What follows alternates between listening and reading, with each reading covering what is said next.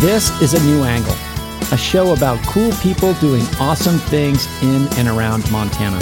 I'm your host, Justin Angle. This show is supported by First Security Bank, Blackfoot Communications, and the University of Montana College of Business. Hey folks, welcome back, and thanks for tuning in. Today is our December edition of Incentives and Instincts, a recurring series in which I speak with economist and friend Bryce Ward about some of the broader challenges facing our society. Bryce, how are you today? I'm good, Justin. Happy holidays. Happy holidays to you and yours as well. Happy holidays to listeners. You know, in this series, we spend a lot of time talking about problems, most of them big and difficult to solve. But it's the end of the year and it's the holidays and we're feeling a little bit celebratory. So today we're going to talk about what's going well in the world. What do you think of that, Bryce? Different thing, but yeah, it is useful to remember that not everything is a problem. Is it hard for the dismal scientist to break out of that mind frame? I guess so, although I try not. I mean, I really do try and remind myself that we have negative bias and it tends to shape too much. But, you know, there's always problems to be solved, and that is kind of how my brain does work. I guess I have a problem-centric view of the world, but the good news is that people solving problems are going to help us, are going to be, I think, a big source of what we're going to talk about today is that sometimes when we're thinking about these problems, we actually come up with solutions. And over time, it takes time, but over time, things get better. That's true. And I must say, Bryce, you are the cheeriest of the economists I know. So consider that high praise. It's a low bar. But, So let's get started. So I have a couple things on the election, the 2022 midterms that I found to be very encouraging. And that was broadly, the election went off with not any noticeable dysfunction, very little controversy, and no violence. I mean, the vitriol going into the election was stark, and it seems like, you know, the notion that we were headed for some disaster didn't come to pass. And it also seems like the returns to election denial were low across the board. The candidates that made that the central piece of their message didn't perform as well as the candidates who presented solutions to problems that people care about. Beyond that, there was a lot of ticket splitting, which I think is the sign of a healthier democracy. It's something that we've talked about, people being thoughtful about various candidates in various positions. And broadly, it seems like the system worked. And people wanted the system to work, right? Which I think are two important things that tie together. Yeah, I think I agree with all of those points. Obviously, it's great that there was violence around the election, but there was not significant violence around the election. And there was not, people tended to accept the results and move relatively quickly past them. And then I think the most important point is the one that you made, which is people who pushed the electoral denial system got punished by enough to not win elections. So hopefully that then tells intelligent politicians who hope to succeed that this is not a play to run. And that helps us in the long term in terms of just the first benchmark for all election-related, all democratic stuff is, do we make it to the next election? And I think that helps us make it to the next election, and hopefully it helps us make it beyond that. And yeah, the ticket splitting, and you actually sent me that in Alaska, yes, Democrats and Republicans got together at the middle and said, hey, we'll take control of I've been advocating, I don't know if I've done that on here yet. I've advocated it at least to you many times, that when you have closely divided houses in the legislature, when that happens, I don't understand why you always then just say, well, I'm going to stick with my party, when there's clear incentives to say, hey, it only takes like 5 of us to take control, and let's use that power to try and change some of the structures and the rules that are not very good to again, identifying problems and then solving them. Right. And we do have signs that could potentially happen in Montana in the next legislative session with the Solutions Caucus. We'll see how that group emerges and their mindset as they approach the session. But to kind of drill on this Alaska legislature piece a little bit more, this struck me as really interesting and refreshing. And it's become a bit of a tradition in Alaska that after an election, a bipartisan group comes together, forms a majority, and kind of runs the show. And it's just a refreshing note of collaboration. Like, hey, here are the problems that our constituents care about.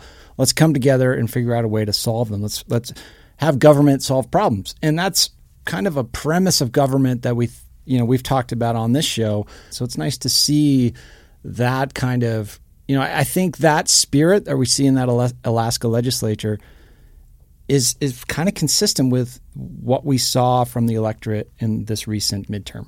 Yeah, hopefully, and hopefully that then gets reflected in how our politicians act and behave towards each other. And then hopefully that makes it easier for the rest of us to then be like, yeah, this is much better. This is nice. I don't need to live in a world where people are trying to hate each other all the time. Like, let's just find things we agree on. And okay, you disagree with me, but maybe we can be friends on the next one. That strikes me as a much healthier way to live our lives. Yeah, and there's a positive feedback loop associated with that, right? Like we have, maybe a softening of the vitriol, softening of the rhetoric. Government focuses on solving problems. Government's able to solve some problems. The constituents say, oh, yeah, it's kind of nice when politics is a little less intense and actually my life gets better because of things that the government has done or not done. And you could see it start to gain some momentum. I want to be able to ignore it. Yeah, that'd be good. That to me is the greatest thing in the world, right? Is, they're talking about some big bill. Oh, let me pay attention to that. Oh, that seems reasonable. Okay, I'm going to go back to living my life and not have to sit there and try and figure out that, politicians aren't using their power to, their very thin majorities to try and impose their will on the rest of the country. Like, let's just, identify a problem. Let's find things that we can agree on and solve it. When we can find strong majorities for things, let's do them, as opposed to like, no, we can't do that because that's a win for the other side, or whatever it is we've been doing for the past 20 years or so. Let's shift gears to the economy. Yeah, what are some things you're looking at in the economy and the markets right now that give you positive vibes? Well, short run, it does look like things are getting a little better. We may be on the cusp of seeing actual inflation start to come down, but without us having a recession. But it's probably a little too early to tap that as full good news. I'm going to take a bigger picture, longer term look, and just note that poverty is down. If you went back, say, 15 years, the poverty rate, it's known as the supplemental poverty measure. It's the poverty rate that accounts for transfers, taxes and transfers. So it's kind of after you receive whatever support that the public provides you and whatever tax credits you might get. That used to be 15%, and now it's 9%. Mm-hmm. And how is poverty defined in these? So poverty is, it takes the size of your household, and then it sets a bar for how much money you need to support that household. And so, so essentially the supplemental poverty, it's not just the income that you're getting from market sources, it's adding government sources to that as well. Yeah, and we've seen that fall by, more than a third of the population that used to be in poverty is now not. Yeah. Doesn't mean that they're doing well, doesn't mean that they're doing great, doesn't mean that there's not problems, but it's still a good thing to take people out of poverty. And we've done that nationally, but it's also globally.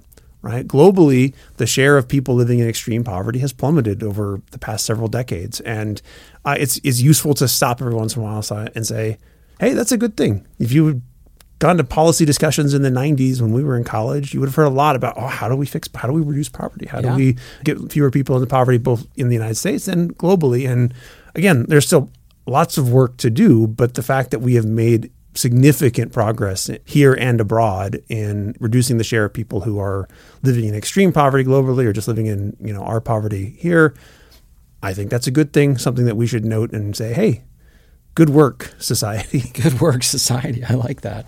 Yeah, I think that is really encouraging. And when you get people out of poverty, you start to get them closer to that margin of sustainability, right? They can get a job, they can get a bank account, they can keep housing in a more sustained way. They're less on the rivet, and you get more people on the other side of that hump, and you get more people that are able to not only care for their needs and the needs of those around them, but also start making positive contributions to society as well. It just frees up bandwidth. Yeah. And in particular, we know that it matters for children. Right. We know that basically any program that we do that's designed at improving the material well-being of children pays off multi-times over in the long run, because we move kids from, poverty to not poverty, or without healthcare to with healthcare.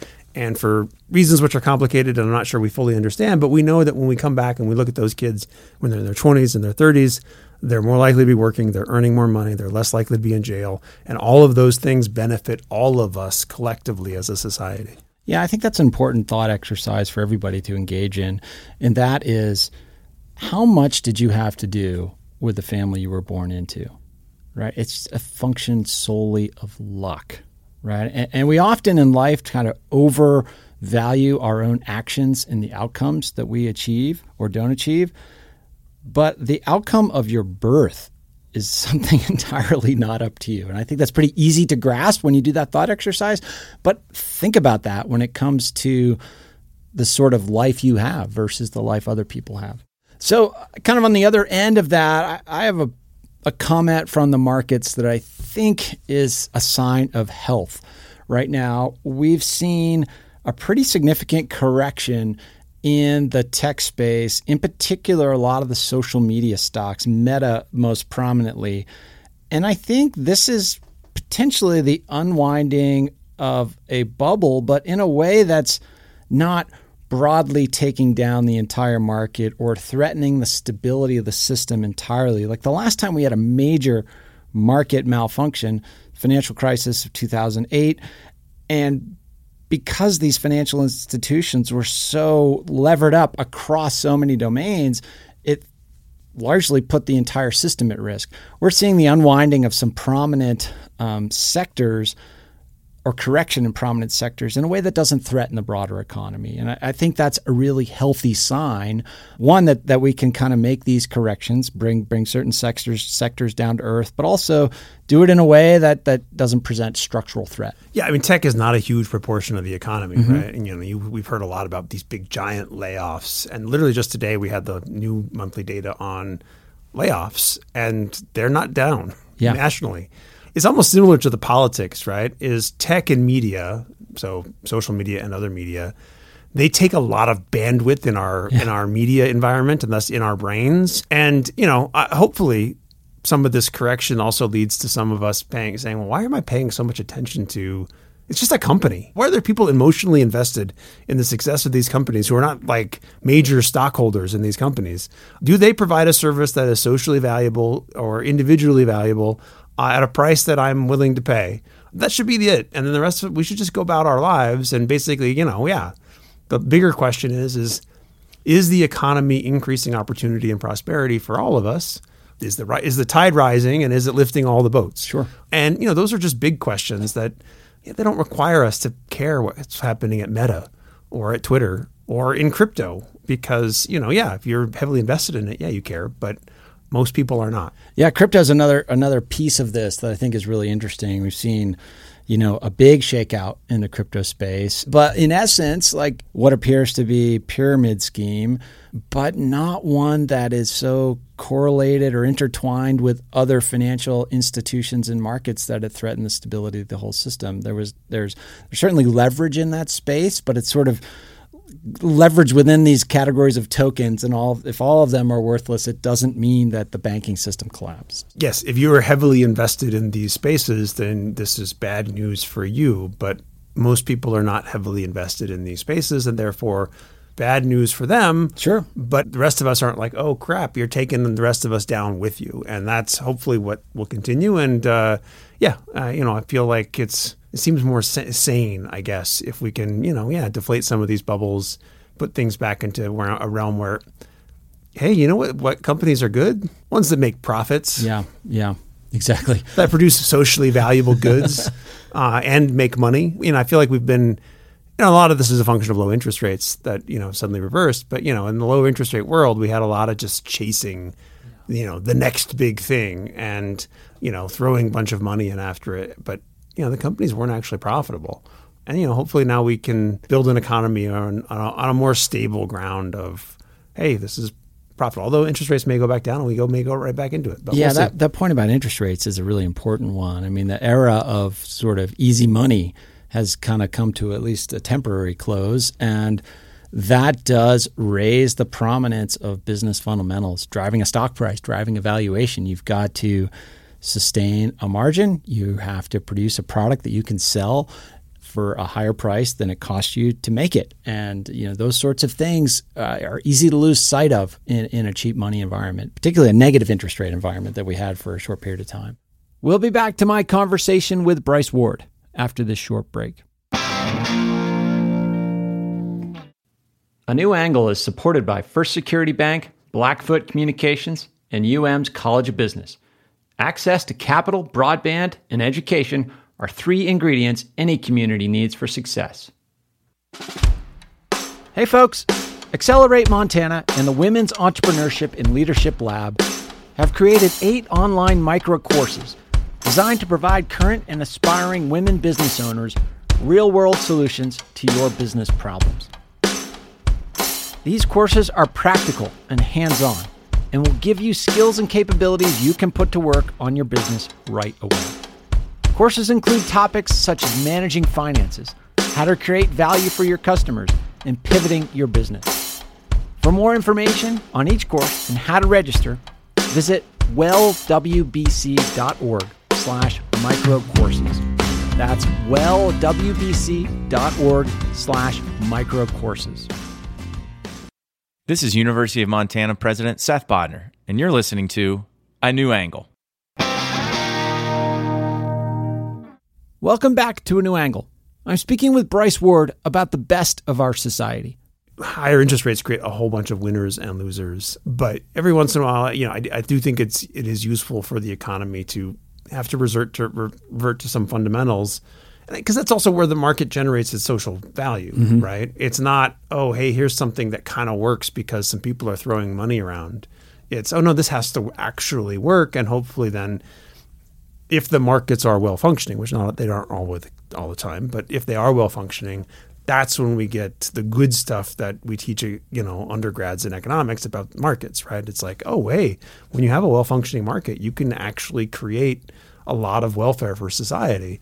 Yeah, and a piece of that I'd like to just flag, and we don't really know the answer to this yet, is I think back to about 2 years ago. So I teach a freshman class here called the Business Safari, and 2 years ago in the fall semesters when GameStop was happening and kind of the rise of Robinhood, which is a trading app that allows kind of you to trade portions of shares of companies. It just creates a lot of accessibility. And when we're talking about GameStop, I was kind of stunned at how many of my students were kind of getting involved. And as we talked about that, an increasing number of them seem to be taking positions in crypto. At the same time, one of the things we talk about in this course is time value of money and how it's really important when you're young to learn time value of money and to take advantage of it because let compounding work for you. Yeah, exactly. It is such a powerful force. And so I am concerned. My hunch is that, this crypto space skews younger. And if we have, a generation of younger folks that could have been invested in simple savings accounts, bonds, or more stable assets, if they had a portion of their fledgling wealth kind of wiped out by this crypto thing, that's unfortunate because that could put them against a tide for a long period of time. It's an unfortunate reality, but we have to learn these lessons the hard way every so often. Anyway, let's turn our attention to some things more locally, because some awesome things are happening here in Montana and the Northern Rockies in general. Bryce, what do you think about what's happening locally? I'll highlight Medicaid expansion. It continues to do great things, not just in Montana, but everywhere. But, it really has provided health insurance to a lot of people. Those people are no less likely to work. It hasn't depressed any kind of, interest or ability to earn money. We have just enormous amount because of the way Medicaid expansion got rolled out, with some states doing it and some states not doing it. It's kind of an experiment, so we get to see what happens. Yeah. And it's good for the individuals. They get health insurance, they get more health care, they get better health outcomes, including lower mortality. It also isn't good for them because it improves their financial health. It lowers the risk of bankruptcy. It allows them to spend money on other things. Mm-hmm. And then it's good for the healthcare system, right? It provides an infusion of money, particularly to rural hospitals. We're still seeing all those benefits. What are we, 6 years after we started, almost 7 years after we started. And, I think it's good to note that sometimes public policy really can make a difference for a lot of people, and in ways that, particularly from the state's perspective, haven't cost us very much money. In fact, it doesn't cost the state any money. Yeah. Super. Well, the thing that I found kind of most encouraging here in Montana this last year was a relatively mild fire season. And there's lots of costs and benefits to that. I mean, certainly we have, an accumulation of fuel on the landscape, based on years and years of fire suppression that we kind of need to burn through in some areas. I think some of the catastrophic fires of 2017 helped us get closer to sort of a healthy balance there. But a mild fire season certainly, doesn't threaten the lives of communities and structures and things like that it has in the past. So taking that stress off of populations, particularly rural populations, that's a nice benefit. The health effects of kind of having a relatively mild and brief smoke season are important. Chronic exposure to wildfire smoke, we're learning more and more about it, and it's not good. The stuff we're learning is not good. And then beyond that, I think that allowed our land management agencies some time and resources and energy, coupled with a relatively early onset of winter and snow. It gave these folks the opportunity to pull off some prescribed burning. A lot of prescribed burning up here north of Missoula in the Rattlesnake Marshall Woods project. It's been really conducive to doing that. Yeah, it throws some smoke into the valley, but it's work that needs to be done. It's work that will keep Missoula safer. I'm just thankful that the agencies were able to pull that off this season. I definitely noticed an uptick in prescribed burns. I don't know if it's actually, but I noticed more. Yeah, I don't know about acreage and so forth, but I just sort of completion of certain projects, the rates were pretty high. Basically, it's a question of how do you want your smoke? I can have a miserable summer, or I can have, an afternoon get a little smoky. Yeah. I'm kind of in favor of the latter, particularly given that the evidence base for prescribed burning, I think, is really accelerated. It really does help reduce the risk from extreme fire. And given how much extreme fire we've had in the West the past several years, if we can do anything to reduce that, I'm kind of in favor of giving it a shot. Absolutely. And, we'll sort of have to see how it plays out. Every year is different. Our experience of smoke here in Western Montana, a lot of times is based on what's happening far away from us. BC, Washington State, Oregon, Idaho, even California. So sometimes you might not have any fire near you, but the smoke ends up in your backyard. And to be fair, it's not that nobody had smoke. I mean, Seattle, Portland, they had pretty awful smoke year.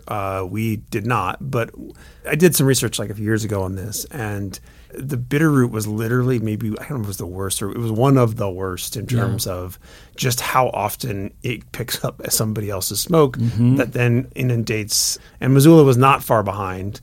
We just are in an unfortunate nexus of airstream patterns, it appears. It can be smoke in Northern California, and it can make our lives unpleasant, or it can be in Alaska or British Columbia, and our lives can be miserable, or it can be here, and our lives can be miserable. So the fact that we avoided it this year, I will take. It was a very nice summer to not be sitting there going, oh man, another week of reading Sarah Caulfield, hoping she's going to tell me that the inversion's going to break and I'll actually get to see the sun and the blue sky. I will say, though, in all fairness, the Moose Fire in Idaho did dump a lot of smoke into southwest Montana. Bryce, in our remaining time, any other things that are kind of perking you up at this year-end time? Sure. Actually, I'll link it to fire. It's not just, Sarah Caulfield has an array of tools that did not exist a few years ago. Yes. And this is a part of a larger trend in society, which is one of the benefits of an increasingly economic growth and greater affluence is we have more resources to devote to solving problems, to creating information like smoke forecasts, right? You can go online and the National Weather Service has a smoke model, right? So you can kind of say, it's not just, is there smoke or not? I can actually, it looks like smoke's going to come, and, it's like a weather forecast. But weather forecasts, if you compare weather forecasts today to what they were, when we were kids, I mean, the ability to precisely locate a tornado, tell me when smoke's coming, tell me when snow's coming, these are big impacts, right? And so, I'm going to put this all under an umbrella of increasing abundance of information, right? So we both have more information about how to solve all sorts of problems, and we have access to that information. We've talked a lot about the downsides of that, but it's worth pointing out that the access to information as enormous, just from, is a tornado going to strike near me? Absolutely. Big, important piece of information. Or I got to make some dinner. Like, the ability of the home cook find the technology, i.e. recipes and how-to instruction manuals. It's truly a remarkable change in our lives. And so these are real benefits of information abundance that it's easy to take for granted because we've had them for a while. Yeah. And it's also easy to fixate on the negative side of it, as we have on this podcast. But it's also worth remembering that access to information can really make a big difference in your life. And it does on a daily basis. And, and the easiest one is just the accuracy of a weather forecast. Yeah. Yeah, I mean, I think in general in this series, we often press pause on technological advancements and say, hey, what could be some of the downsides of these things? And I think that's really important for society to do. But at the same time, like, these are advancements. This is progress, and they're steps in the right direction.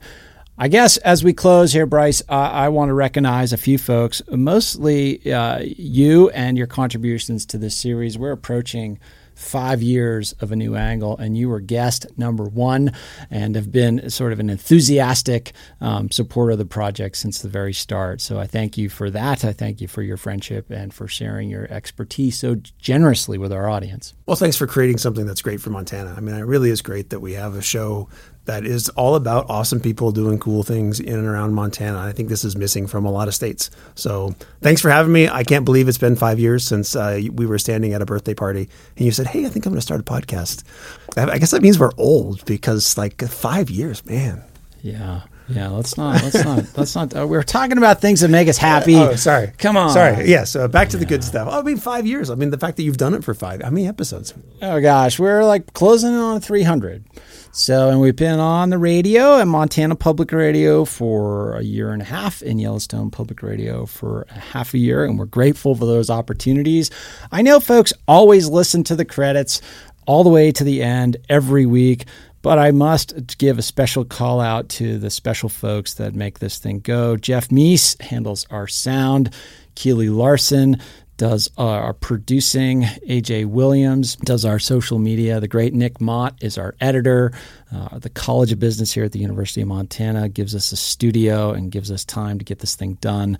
Montana Public Radio is a great partner, as are our wonderful sponsors. So thanks to everybody that makes this happen. And we will see you in 2023. We'll revisit our prediction show from 2022 and make some predictions for 2023. We'll see how we did when we go and revisit those predictions. Bryce, until then, have a great holiday, and the rest of you out there, you as well. Happy holidays to you.